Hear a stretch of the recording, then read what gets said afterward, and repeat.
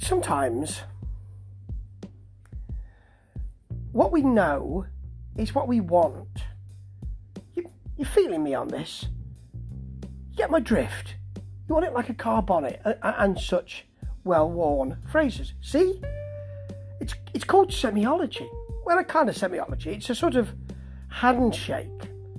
So, listening to stuff or watching stuff or experiencing stuff we already know is that shortcut. It's that, well, I think I know what's happening here, and this makes me enjoy it all the more. It's a shortcut to that feeling. And I suppose I was made to ponder this when we had the sad passing of Tony Clarkin yesterday. Because I went back to my favourite Magnum album, which was Vigilante, and all of those phrases, music, feelings, memories came flooding back. It was not just an album.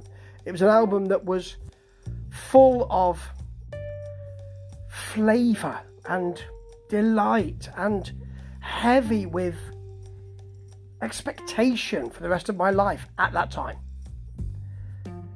And it was also a time when I was on a holiday with my best friend. So there you go. And that feeling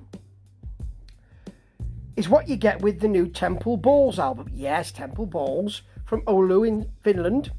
And I knew what the music was by reading about it. I knew what the name was by reading it and making my own thoughts. And I'd never heard the music. Never heard it. Never heard it. Never had time to hear it, I thought. And that was a bit of a shocker for me, really. Because they're a band who are very popular and becoming more popular. And this new album, Avalanche, shows you exactly why. Because this music is really well done, and it's beautifully done, actually. I mean, they've had a few albums out, 1, 2, 3, this is their 4th. But you know what you're going to get, and that isn't a bad thing. I'm not saying, oh, this is just warmed over, because it's not. It has a real sense of enjoyment, a real sense of its own worth, a real sense of the love that it's got. The real love of this music. So, there's an awful lot of Deep Purple and an awful lot of later period Rainbow here. The Joe Lynn Turner days. Which some love and some don't, and I'm half and half. I really like Difficult to Cure. I'm not so keen on Bent Out of Shape, to be honest. But there you go. But I really like Joe Lynn Turner's work. Hey, listen, if you get a chance, seek out Rated X, which is one of his albums. Just great, and should have done better.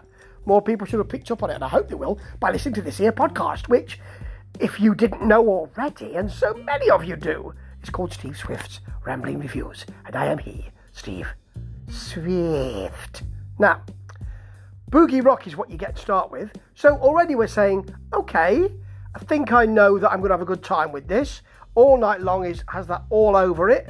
It's got a massive harmonised chorus. We move into greasy driving rock with trap. It's got a lovely easy to like solo. And then it says, okay, I've warmed up now. Here's your massive arena filler.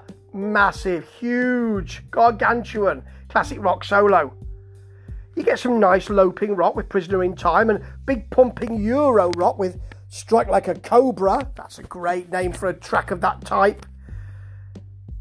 A really sassy pumper. That's what you want. Oh, sassy pumper. For no reason, with a massive solo just attacking you. You think you know where you are, and then that just arrives and says, yeah, you don't get comfortable now. Northern Lion is a huge Joe Lynn Turner Rainbow feel to it, and I love that. And they finish with the title track, which is, again, big Euro metal, nice kind of weaving heads down, almost metal groove. Then the verse is melodic rock, and the chorus is big and sexy. Yes, it is, with a big wiggly solo. In triumph to end this album. It is lovely. It's produced with a kind of sheen. The performances are great. No one hangs around for too long. You don't think, stop that drum solo now. I don't need a bass solo that's 18.5 minutes. Nothing like that. These are shorter songs to really please you, and you know what you're going to get. That, again, is not a criticism. That is a bonus. Ta-ta.